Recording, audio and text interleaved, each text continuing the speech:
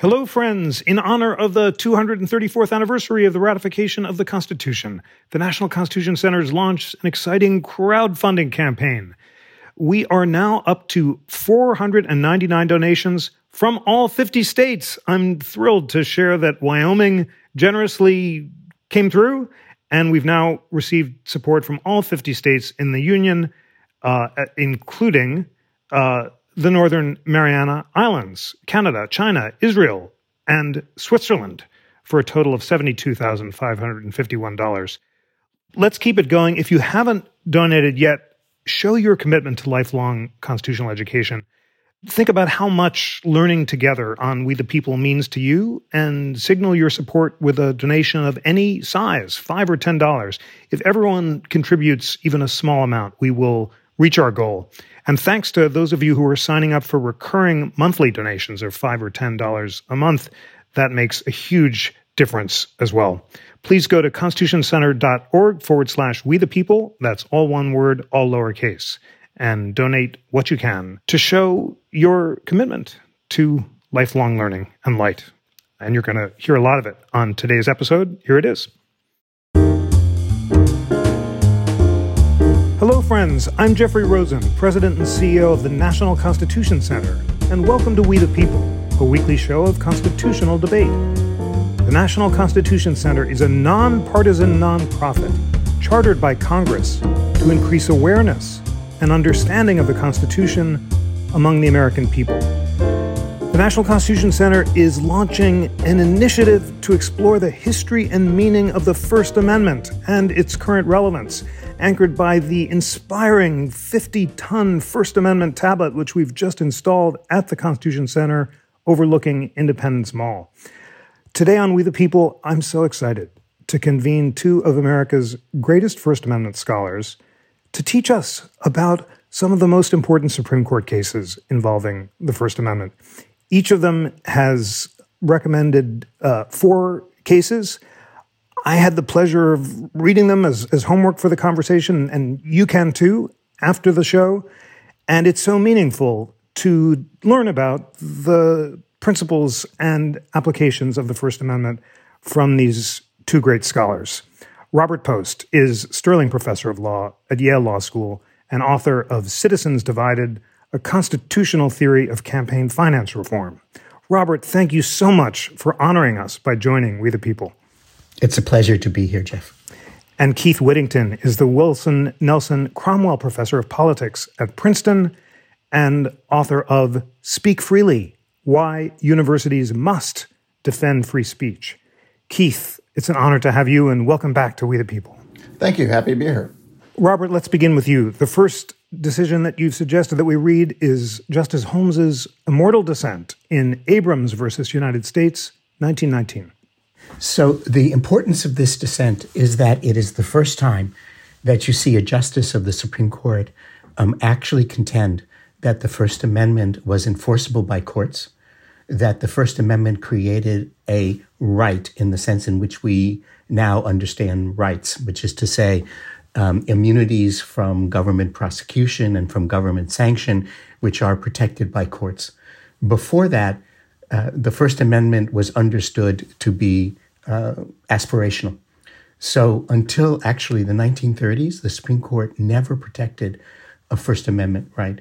And until the Abrams dissent in November of 1919, the First Amendment was generally thought to incorporate Blackstone's idea of freedom of speech. The First Amendment protects the freedom of speech. So what is the freedom of speech? And commentators almost from the beginning understood the freedom of speech to refer to freedom of speech in Blackstone, who was the great English commentator and talked about the freedom of the press, which English persons had. You had as a common law right. And this was a freedom from prior restraints, which means the state couldn't make you get a license before you could publish a book, but not from subsequent punishments, which means that the state could punish you for seditious libel or for criminal libel or for breaking a law which prohibited, for example, obscenity. And as late as 1907, Oliver Wendell Holmes, who writes the dissent in Abrams, publishes an opinion for the court in a case called Patterson versus Colorado, which says the First Amendment simply prohibits prior restraints, but it allows the state to punish you for saying true statements as well as false statements. That's 1907. And the story of how Holmes came to change his mind and the country came to change their mind to understand the First Amendment as a judicially enforceable right by 1919 is a really fascinating one. Thank you so much for that, Robert. I'm now going to read a selection from the decision. This is Justice Holmes. Here we go. Persecution for the expression of opinion seems to me perfectly logical. If you have no doubt of your premises or your power and want a certain result with all your heart, you naturally express your wishes in law and sweep away all opposition. But when men have realized that time has upset many fighting faiths, they may come to believe even more than they believe the very foundations of their own conduct, that the ultimate good desired is better reached by free trade in ideas, that the best test of truth is the power of the thought to get itself accepted in the competition of the market, and that truth is the only ground upon which their wishes safely can be carried out. That, at any rate, is the theory of our Constitution. Keith, our next opinion is West Virginia Board of Education versus Barnett, 1943. Yeah, I think this is a really interesting case that also is breaking new ground in how we think about the First Amendment.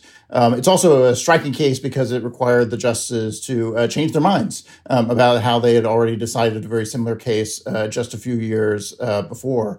Barnett involved a case involving Jehovah's Witnesses. Walter Barnett had several children in public schools in West Virginia. He was a Jehovah's Witness. Among the commitments of the Jehovah's Witness was not to say the Pledge of Allegiance, among other things. The public schools of West Virginia, as do many schools, required students at the beginning of the day to face the flag and recite the Pledge of Allegiance. When his children refused to do so, they were disciplined by the school.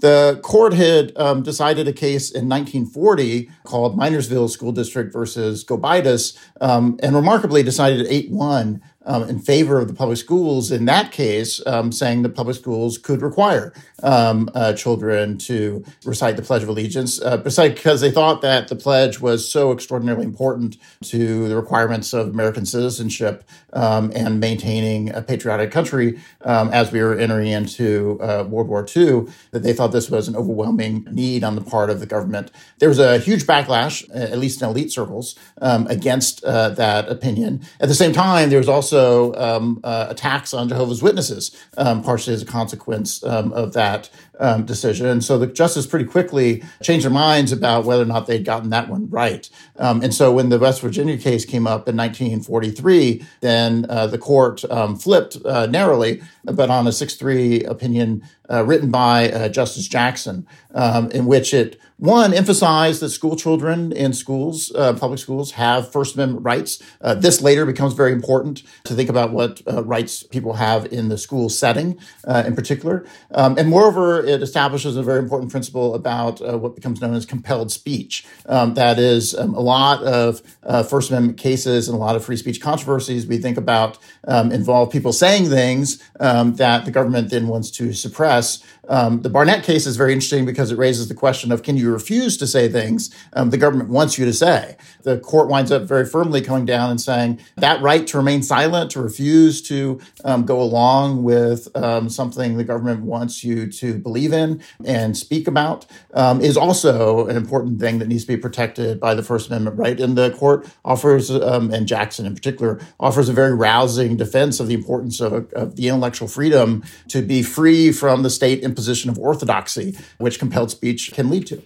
This is Justice Jackson in Barnett. To sustain the compulsory flag salute, we're required to say that a Bill of Rights, which guards the individual's right to speak his own mind, left it open to public authorities to compel him to utter what is not in his mind. If there is any fixed star in our constitutional constellation, it is that no official, high or petty, can prescribe what shall be orthodox in politics, nationalism, religion, or other matters of opinion or force citizens to confess, by word or act, their faith therein. Robert, next, Whitney versus California, 1927. So this is a prosecution for violating a statute which prohibits speech which advocates the overthrow of the government. And notice that the opinion here is by Brandeis. It's a concurring opinion, but actually it's a dissent because the court upholds the conviction. So we're in the world like we were in Abrams, where the court as a whole is still applying laws which suppress speech, which is critical of the government. In Abrams, Holmes, in the passage that you read to us, that eloquent passage, Holmes gave an account of freedom of speech which stressed truth. He says that freedom in the marketplace of ideas is the only way and only ground on which we can know what the truth is. And that is typically, in First Amendment terms, known as the marketplace of ideas theory of the First Amendment. We need to be able to speak freely in order to be able to know what's true and not true. That's actually very controversial as a theory of truth because in most instances where we as a society get at truth, we don't do that. So when we think about professional journals, they don't function according to a marketplace of ideas. When we tenure faculty members, we don't do it according to a marketplace of ideas. We tolerate, but we also judge. And Holmes is saying you can't judge whether it's better or worse. And in fact, we do all the time. So Brandeis offered a different theory of why we want to protect freedom of speech. He didn't offer an epistemological theory, a theory sounding in how we get at truth. Instead, he offered a theory that went to politics. He says in his concurrence in Whitney, we have freedom of speech because without it, we couldn't govern ourselves. He says that to govern ourselves, every one of us has to be actively involved in political discussion to the end that the state can be responsive to the will of the people. If we don't talk, we don't know what the will of the people is. And therefore, says Brandeis, the engagement in political discussion is a political duty which every citizen has to have, and the state must respect that duty by not censoring the speech of its citizens. And that is a new theory of freedom of speech, which is developed by Brandeis as opposed to Holmes. Holmes always spoke in this register of truth. He was an American pragmatist. He was good friends. He grew up with William James. And when you spoke that language about the marketplace, it's very much allied to how William James used to talk about the cash value of truth. So he's thinking in terms of William James or Charles Peirce, and Brandeis is thinking politics. And he's saying you can't have a democracy without freedom of speech. And therefore, we have to reinterpret the First Amendment to be what later decisions will call the guardian of American democracy. This is Justice Brandeis in Whitney versus California. Those who won our independence believed that the final end of the state was to make men free to develop their faculties, and that in its government, the deliberative forces should prevail over the arbitrary. They valued liberty both as an end and as a means.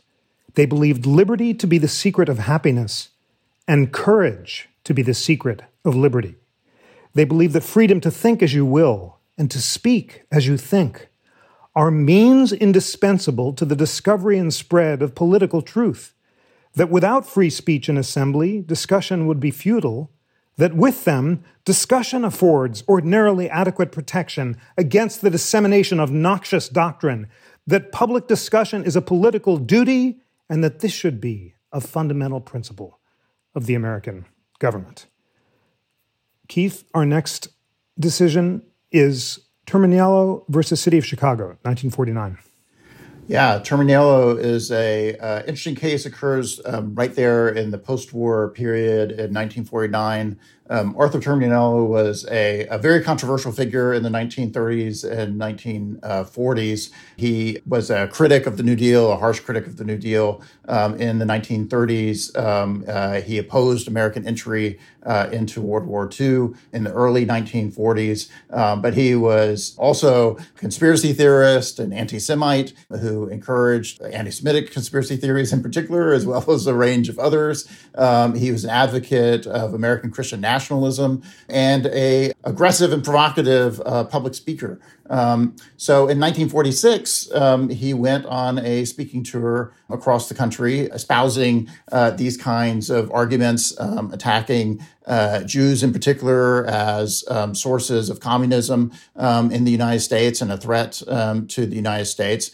He was giving a public talk in an auditorium in Chicago. And as was often true of his speeches, this attracted a significant counter-protest outside the auditorium.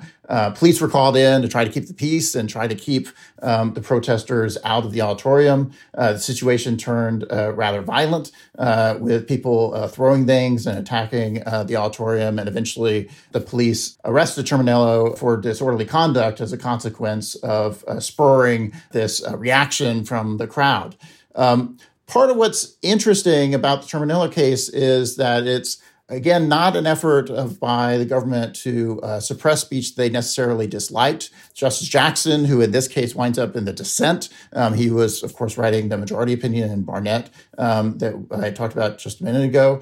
In this case, he doesn't think the First Amendment rights are really at stake here in a significant way, in part because he emphasizes the government's not really concerned with suppressing the content of Terminello's speech. What the government's concerned with, from Jackson's perspective, is keeping the peace. And they're concerned that riots breaking out as a consequence of Terminello's speech. Justice Douglas writes the majority opinion for the court. Douglas becomes a very prominent First Amendment voice on the court during these years. And Douglas really emphasizes in a very short opinion for the court the fact that controversial speech can spark outrage in an audience itself is a real concern, and the state shouldn't play a role in helping the audience shut down speech as a consequence of that public hostility. This is a problem that gets characterized as a heckler's veto problem within the scholarly literature that's emerging around these problems at the time. The concern is that an angry audience members can shut down speeches that are too controversial. All through American history, the police often facilitated that. And so when the audience would get too unruly in the context of controversial speeches, police were often quick to want to rush in and usher the speaker off the platform in order to prevent violence from breaking out. And so while the government may have not been the first actor trying to suppress speech, they were the instrument of suppressing speech, an instrument of the mob. And Douglas really wants to emphasize the government shouldn't be playing that role. The police's responsibility in that context is to maintain the peace by dealing with those who are getting unruly and violent, not by punishing the speaker who is saying controversial things that the crowd doesn't like. Here's Justice Douglas in Terminello. The vitality of civil and political institutions in our society depends on free discussion. As Chief Justice Hughes wrote, it is only through free debate and free exchange of ideas that government remains responsive to the will of the people and peaceful change is effected. The right to speak freely and to promote diversity of ideas and programs is therefore one of the chief distinctions that sets us apart from totalitarian regimes. Accordingly, a function of free speech under our system of government is to invite dispute. It may indeed best serve its high purpose when it induces a condition of unrest, creates dissatisfaction with conditions as they are, or even stirs people to anger. Next is Stromberg versus People of California, 1931. So I recommended this case because it's actually the first case in which the Supreme Court sets aside a subsequent punishment in the name of the First Amendment. And when you just heard Justice Douglas quote Chief Justice Hughes, it is this case to which he's referring. And what we had here was a statute by California which prohibited the display of any sign, in this case a flag, which would be an invitation to anarchism or opposition to organized government. So somebody was waving the red flag of anarchism and was convicted of sedition. And the theory here is that the people get to tell the government what to do. The government doesn't get to tell the people what to believe. This is a huge revolution in our theory of government. Before this case, seditious libel was commonly prosecuted. In 1918, for example, the federal government passed the Espionage Act of 1918 called the Sedition Act because it said you could be put into jail if you said anything which brought disrespect upon the government of the United States. It is, in fact, the passages of statutes like that which led Brandeis and Holmes in the teens and the 20s to develop this theory of the First Amendment. And here you see, in this case, it coming to fruition. Seditious libel is still a crime in most countries in the world. In most countries in the world, people like you and I are considered subjects of the government. If you lived in Great Britain, you are a subject of the Queen. But we are not a subject. We're a citizen. We control the government. The government is our servant, says Madison, right in the 18th century. We are not the servants of the government. The First Amendment is the place in the Constitution that enshrines that thought. But it doesn't begin to do that until the third decade of the 20th century. And this is the opinion in which Hughes, for the first time, sets forward that theory. Now, it's important to keep this in mind because we see that the First Amendment develops out of a theory of political democracy. And in very recent times, the Supreme Court has begun to think about the First Amendment as a free-floating theory of freedom of speech. Not political speech, not democracy, but speech itself. And of course, everything you do is through speech. As Aristotle says, we are a speaking animal. We couldn't be human if we didn't speak. And it is very difficult to find a path where the present court has gone, which is to say speech as such, that's the language of Justice Souter, speech as such is protected. That's not the theory in Stromberg. Stromberg is saying, the speech which allows us to govern ourselves is what's protected. And that's coming right out of Brandeis. Chief Justice Hughes in Stromberg says that the law in question might be construed to include peaceful and orderly opposition to government by legal means and within constitutional limitations. The maintenance of the opportunity for free political discussion to the end that government may be responsive to the will of the people and that changes may be obtained by lawful means, an opportunity essential to the security of the Republic, is a fundamental principle of our constitutional system. A statute which upon its face is so vague and indefinite as to permit the punishment of the fair use of this opportunity is repugnant to the guarantee of liberty contained in the 14th Amendment. Keith, next is Sweezy versus State of New Hampshire, 1947.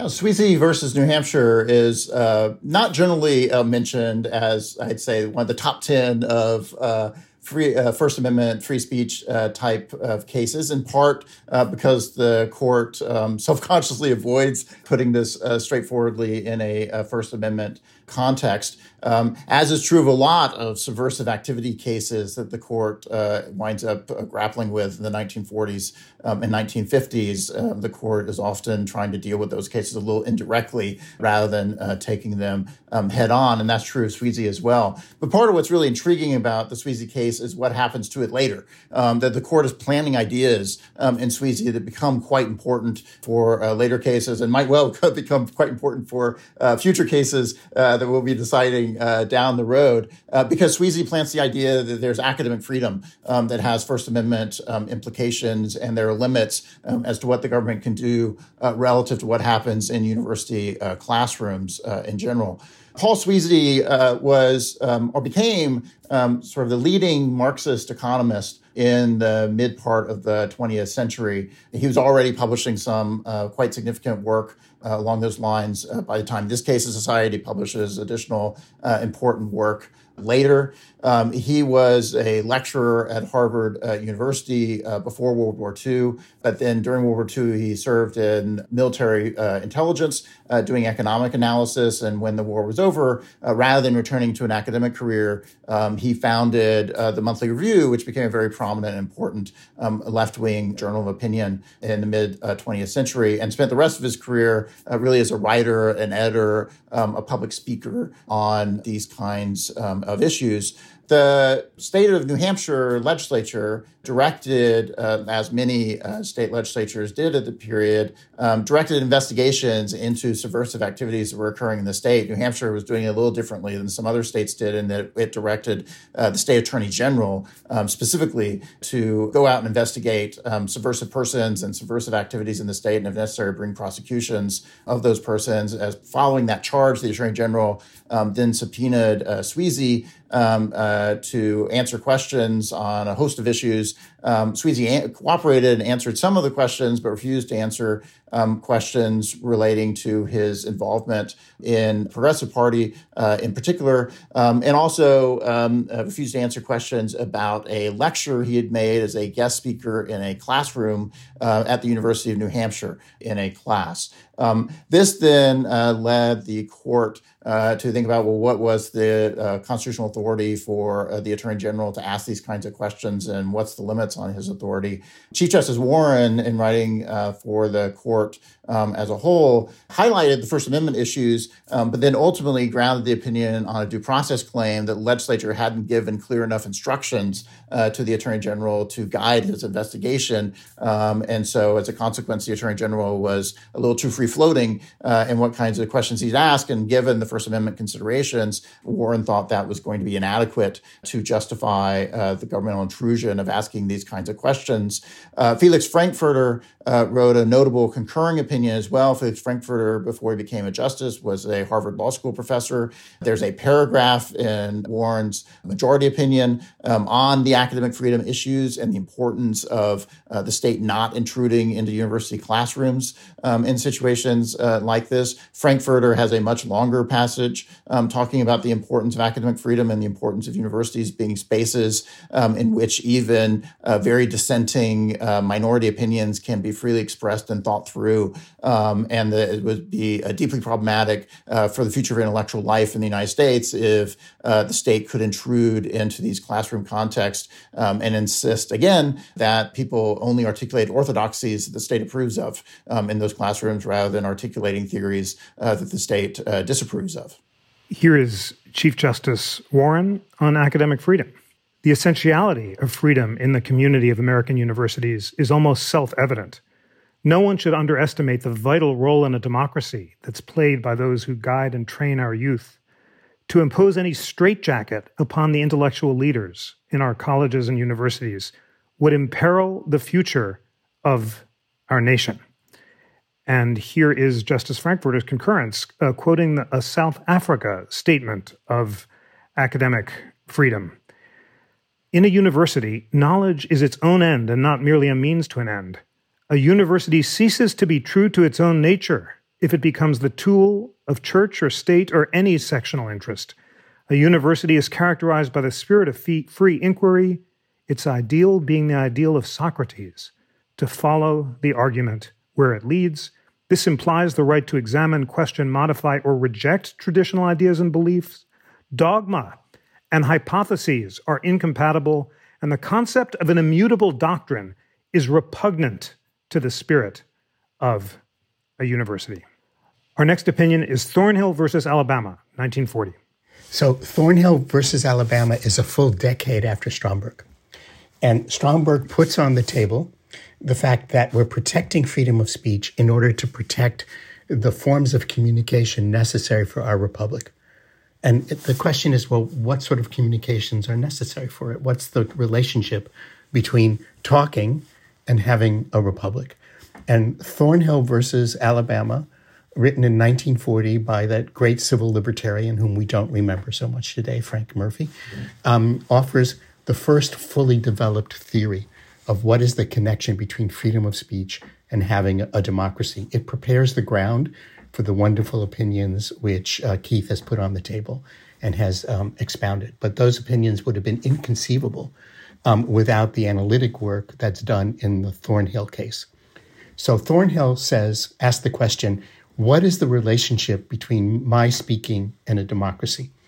There's some theories of that which go to, in order to have a democracy, I need the necessary information to make decisions when I vote. That's a theory we associate with a theorist named Alexander Meiklejohn. That's not the theory in Thornhill versus Alabama. In Thornhill, coming right out of Brandeis, it says having a democracy is having a form of government in which you believe the government is responsive to you. It requires your active participation. It's not a matter of getting the information, and it's not merely a matter of voting.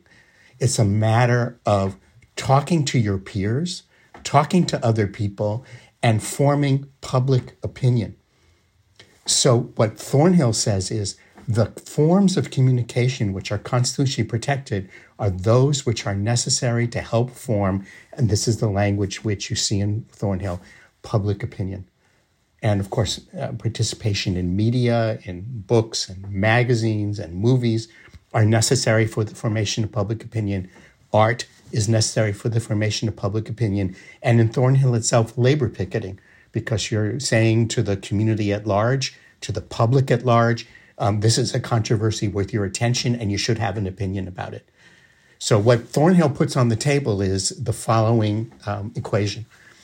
In a democracy, we are free to form public opinion. And in a democracy, the state is responsive to public opinion, not responsive necessarily only to voting, which is a one-time decision that you make in private, which no one knows what you're doing, but to public opinion, which is an ongoing process which you can continuously and always get engaged with, and the state has to be responsive to that. And if it's open to you, then we can have a democracy in which you can feel legitimately that the state is responsive to you. Now, in public opinion, there's an adjective, public. And the question is, what do we mean by public opinion?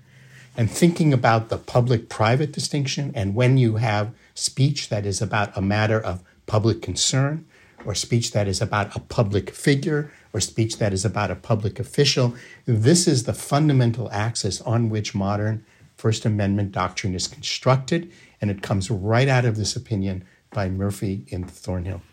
Here is Murphy in Thornhill. The freedom of speech and of the press, guaranteed by the Constitution, embraces, at the least, the liberty to discuss publicly and truthfully all matters of public concern, without previous restraint or fear of subsequent punishment. The exigencies of the colonial period and the efforts to secure freedom from oppressive administration developed a broadened conception of these liberties as adequate to supply the public need for information and education with respect to the significant issues of the time. The Continental Congress, in its letter sent to the inhabitants of Quebec in 1774, referred to the 5 great rights and said, quote, "The last right we shall mention regards the freedom of the press. The importance of this consists, beside the advancement of truth, science, morality, and arts in general, in its diffusion of liberal sentiments on the administration of government, its ready communication of thoughts between subjects, and its consequential promotion of union among them, whereby oppressive officers are shamed or intimidated into more honorable and just modes of conducting affairs." That's from the Journal of the Continental Congress. Freedom of discussion, if it would fulfill its historic function in this nation, must embrace all issues about which information is needed or appropriate to enable the members of society to cope with the exigencies of their period.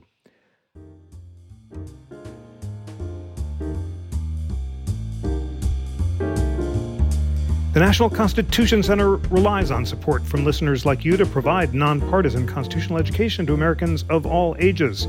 Every dollar you give to support the We the People podcast campaign will be doubled with a generous one-to-one match, with up to a total of $234,000.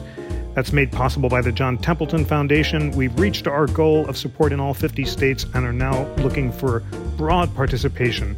Friends, if you're listening and thinking, why should I give $5? It won't make a difference. It will. If everyone gives 5 or 10, we'll reach our goal and signal how much learning together means to all of us. So go to constitutioncenter.org/We the People, and thanks so much for your crucial support. That is constitutioncenter.org/We the People, all one word, all lowercase.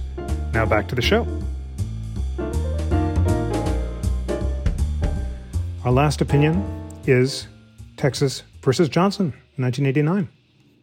So Texas versus Johnson comes much later than most of the other opinions we're talking about. Comes in 1989. It's in some ways not breaking new ground in a way that a lot of the other cases we're talking about did. It's applying a lot of principles that the court had articulated in earlier cases and earlier context, but applies it in a context the court had largely avoided up to then, and was and proved to be an extraordinarily controversial context of actually applying these principles in a particular situation. Gregory Johnson burned an American flag during a protest outside the Republican Party's national convention in 1984 in Dallas, Texas. He was arrested for doing so. Texas had on the books a state law, as did every other state at the time, that prohibited, in Texas's case, desecrating a state or national flag. And Johnson was fined and sentenced to a year in prison for violating this statute. The Texas court heard a First Amendment challenge to this and upheld the validity of this kind of restriction on speech activities. And the U.S. Supreme Court was narrowly divided. So it was a 5-4 decision in favor of Johnson in this case. The majority was written by William Brennan, who was a stalwart of the Warren Court, an extraordinarily important figure on the left in the 1960s. This was near the end of his career on the court, writing in 1989. Brennan wrote a lot of important decisions on the First Amendment during those Warren Court years. And here, Brennan comes out defending Johnson's right to burn a flag, even in this very controversial and emotional context. Part of what's significant, though, about this case, besides the fact that flag burning was so widely reviled and illegal across the country, is it takes on a real challenge, one of similar to what we saw in Terminello, of this heckler veto problem, of worrying about how a crowd is going to react to what a speaker is doing and the kind of provocative acts a speaker is engaging in. And part of the concern that the government has in these situations is that crowds might become unruly if people are burning the American flag. And so to what degree should the state be worried about hostile crowd reactions to controversial speakers? So it raises this heckler's veto problem. It raises an interesting issue about whether a burning a flag should even count as speech at all. So it's what the court has characterized as an expressive activity. So Johnson was not giving a speech. He was not writing an article or a book. He was simply burning a flag. And then the question is, well, is that kind of activity that has symbolic significance, but it's not a speech, it's not a book, it's not writing, is that still protected by the First Amendment? And the court emphatically said that it was. That kind of symbolic activity is still expressing an idea. It's precisely because it's expressing the idea that the crowd is getting so riled up. It's exactly because it's expressing an idea that the state wants to suppress it because they dislike the idea being laid out by Johnson in this case. And so as a consequence, that kind of symbolic action needs constitutional protection. Notably, the reaction at the time was extraordinarily hostile. There were threats of passing a constitutional amendment to carve out flag burning from First Amendment protection, partially in order to fend off this demand for a constitutional amendment. Congress instead passes its own federal statute banning flag burning. And then you get a subsequent case by the U.S. Supreme Court saying, well, Congress can't do this either, and reaffirms the core First Amendment claims that the court laid out in Texas v. Johnson. Even though the court recognizes that the government has a genuine and important interest in maintaining national unity and trying to encourage people to be good patriotic citizens. And you might think that burning flags is very inconsistent with that. The court nonetheless emphasizes that the nature of our particular patriotic citizenry is they have to be free to disagree even with national sentiments and national activities, and they can express that in ways that many people regard as unpatriotic. Here's Justice Brennan in Texas v. Johnson. We're tempted to say that the flag's deservedly cherished place in our community will be strengthened, not weakened, by our holding today. Our decision is a reaffirmation of the principles of freedom and inclusiveness that the flag best reflects, and the conviction that our toleration of criticism, such as Johnson's, is a sign and source of our strength. Precisely because it's our flag that's involved, One's response to the flag burner may exploit the uniquely persuasive power of the flag itself. We can imagine no more appropriate response to burning a flag than waving one's own. No better way to counter a flag burner's message than by saluting the flag that burns. No surer means of preserving the dignity even of the flag that burned than by, as one witness here did, according its remains a respectful burial. Robert Post and Keith Whittington, thank you so much on behalf of We the People for inspiring us by suggesting that we read these 8 celestially meaningful cases.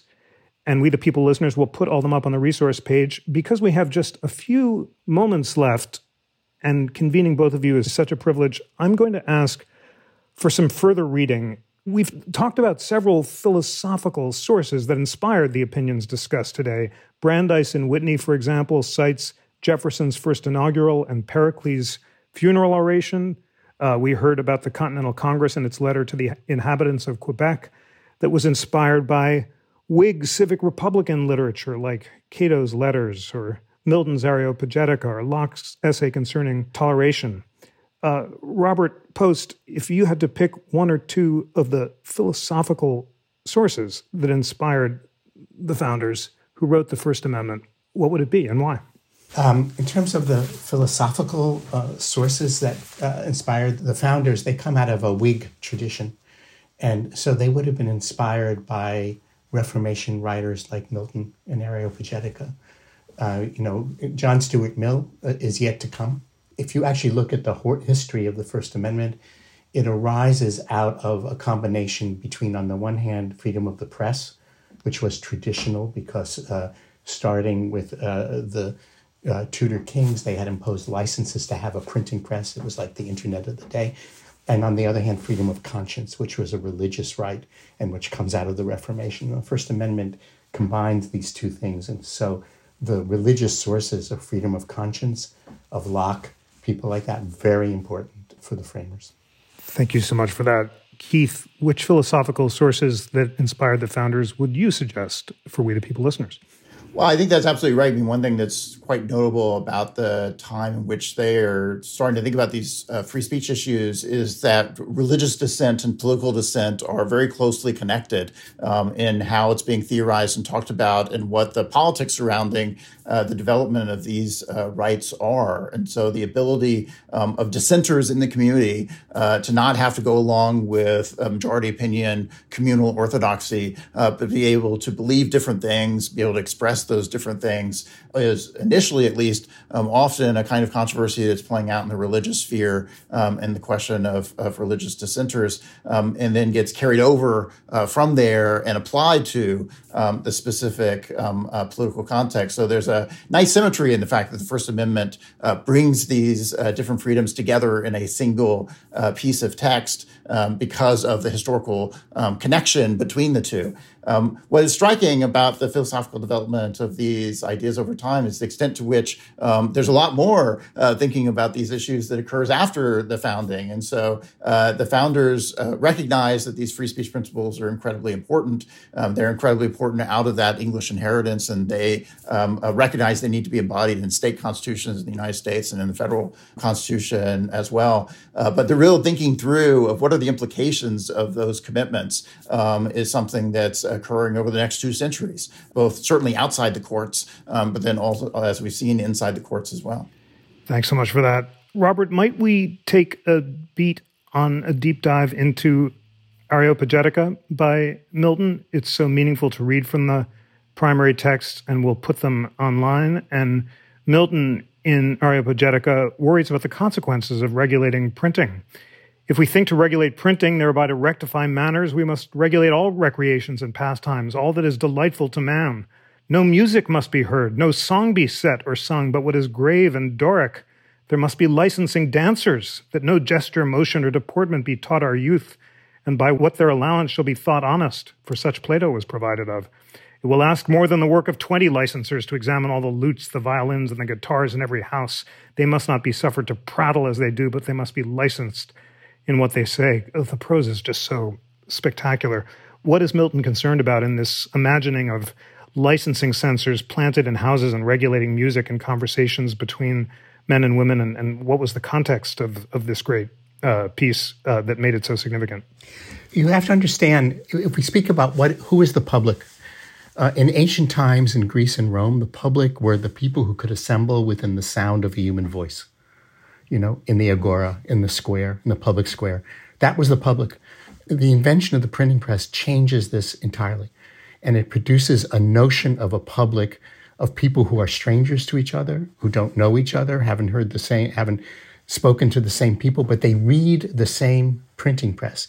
So the printing press has enormous implications with the Reformation. The first book printed is the Bible. And the Catholic Church had said, you can't read the Bible. Only the priest can read the Bible. And the Reformation is rooted in the sense that everybody should be able to get at the truth for themselves.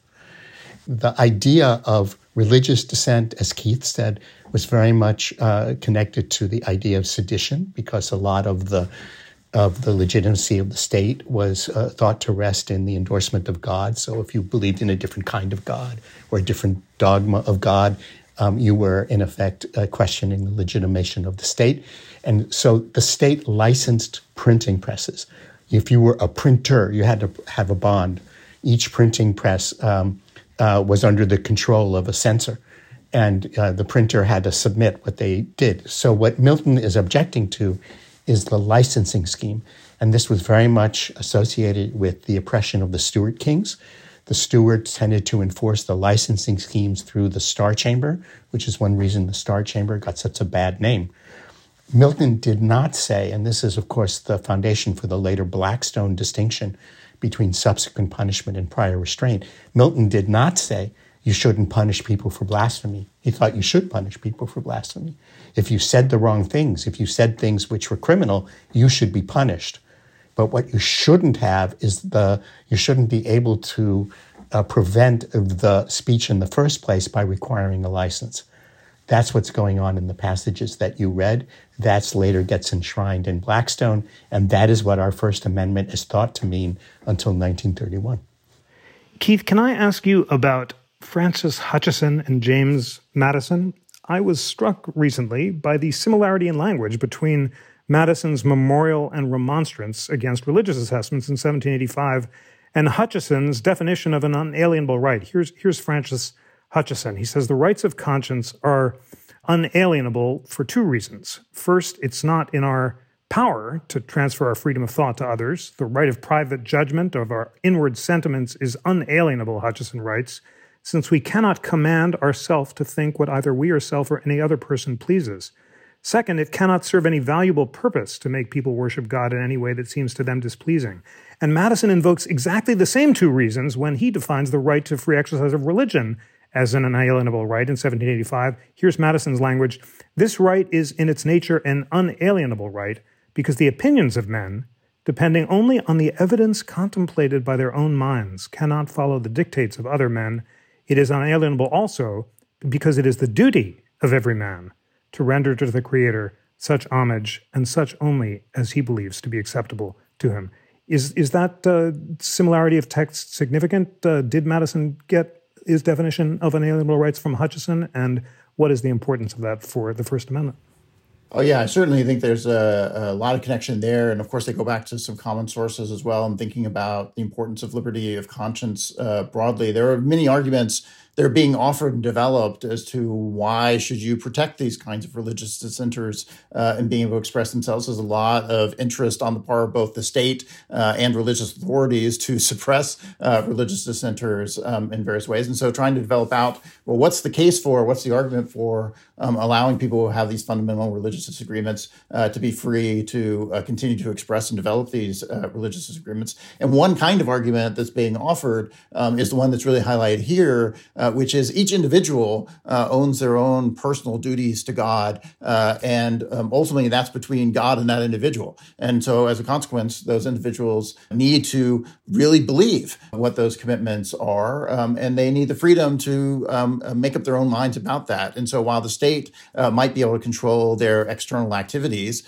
can suppress their speech on these questions, the state really can't ultimately get into people's minds and convert them to a set of ideas. And you then again, need to allow people to have the freedom to think these things through and come to their own conclusions ultimately. And so it was seen as a real religious obligation the individuals had to be able to think these things through, to make up their own minds, come to the right kinds of conclusions, and have their thoughts in the right place on these religious issues. It takes a bit of a leap to get from that kind of notion to then the kind of importance of speech to democracy and political activities that we get later. But you certainly see a resonance of that kind of argument, for example, in the kind of concern that's at stake in Barnett, of thinking to what degree can the state impose orthodoxy on people, compel people to say things they don't actually believe. And this very early set of arguments about the importance of liberty of conscience is precisely about the ability of people not to have to say things they don't actually believe.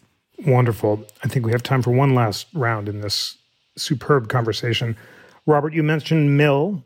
Tell us about Mill's significance to the philosophy of why free speech matters, and on what sources was Mill drawing that fit him into the classical liberal tradition that also influenced the founders? Well, when we think about, combining this with religion, the great source here is Locke's Letter on Toleration. That's where much of this argument is coming from. And, Locke is a very religious thinker, however much we appropriate him for secular purposes. By the time we get to John Stuart Mill, we're thinking almost entirely in secular terms. And Mill is saying, what does it mean to validate an opinion? It means you can think it through for yourself. And you have to think it through for yourself without the pressure of state censorship. And Mill was also very impressed with the need to insulate persons from social pressure, from the fact that the people around you are going to shun you unless you believe a certain thing. He thought that kind of social pressure leads to deadness in the soul. Mill is a very interesting character. He comes out of the Benthamite utilitarian tradition, but he himself is very attracted to Coleridge and to German Romanticism.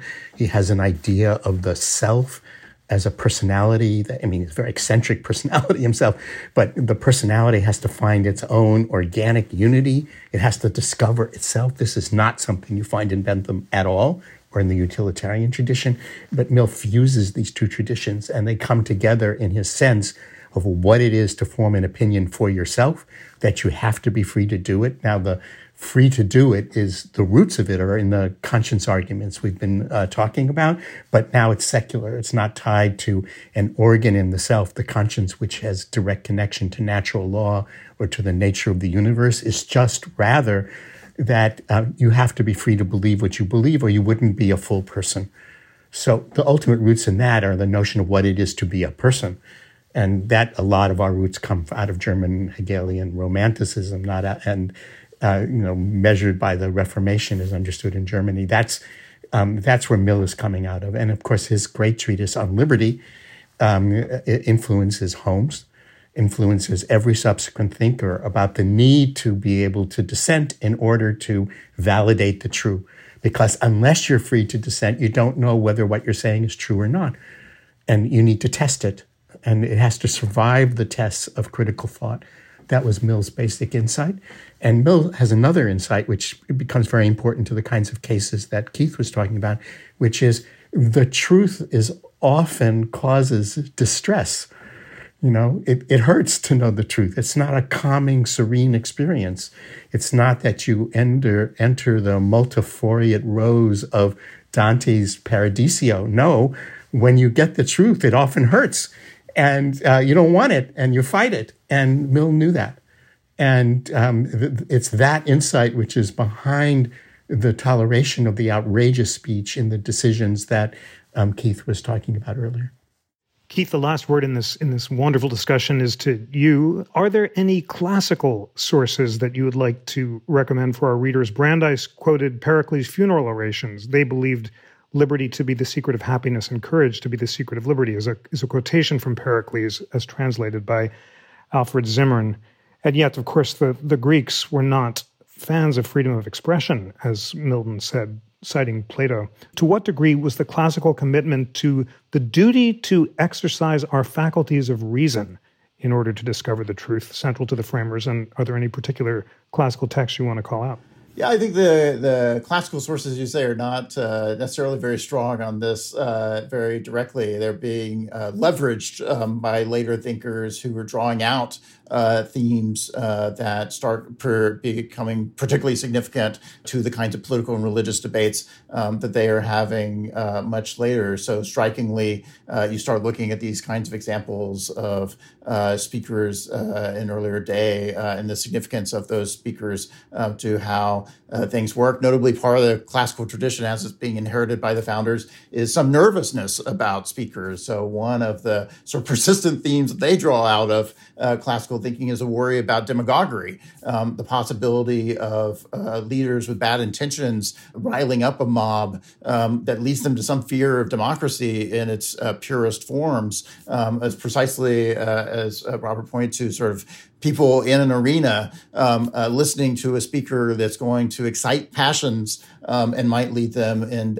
dangerous directions. And so it's very much a double-edged sword as emerging out of these early traditions, is to think about the significance of speech. But later really than what the founders are particularly focused on, we wind up turning back to these examples of people like Socrates and the significance of philosophical discussion as being discomforting, of putting individual reason against social pressure, against conventional wisdom. And Socrates paid the ultimate price for antagonizing his fellow citizens with unpopular thoughts.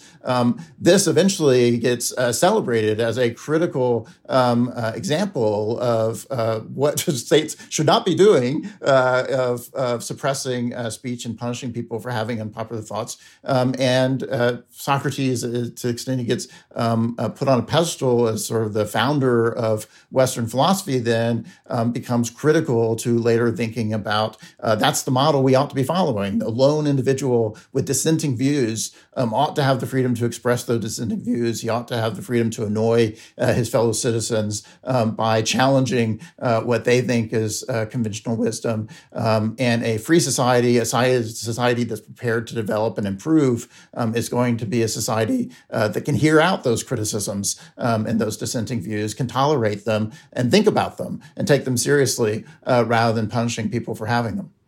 Thank you so much, Robert Post and Keith Whittington, for a wonderful discussion of 8 totemic Supreme Court decisions and several of the most important texts that inspired the founders. You've given us a model of learning and growing in wisdom. And dear We the People listeners, please treat yourself to the pleasure of reading the primary text that Robert and Keith recommended, both the 8 opinions, all of which we'll post online, as well as these extraordinarily inspiring texts from Milton to Mill.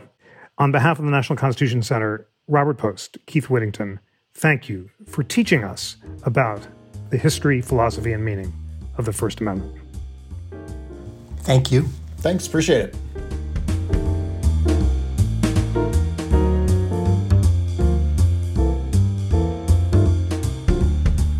Today's show was produced by Melody Rowell and engineered by Greg Scheckler. Research was provided by our great interns Kevin Kloss and Ruben Aguirre, as well as Sam Desai.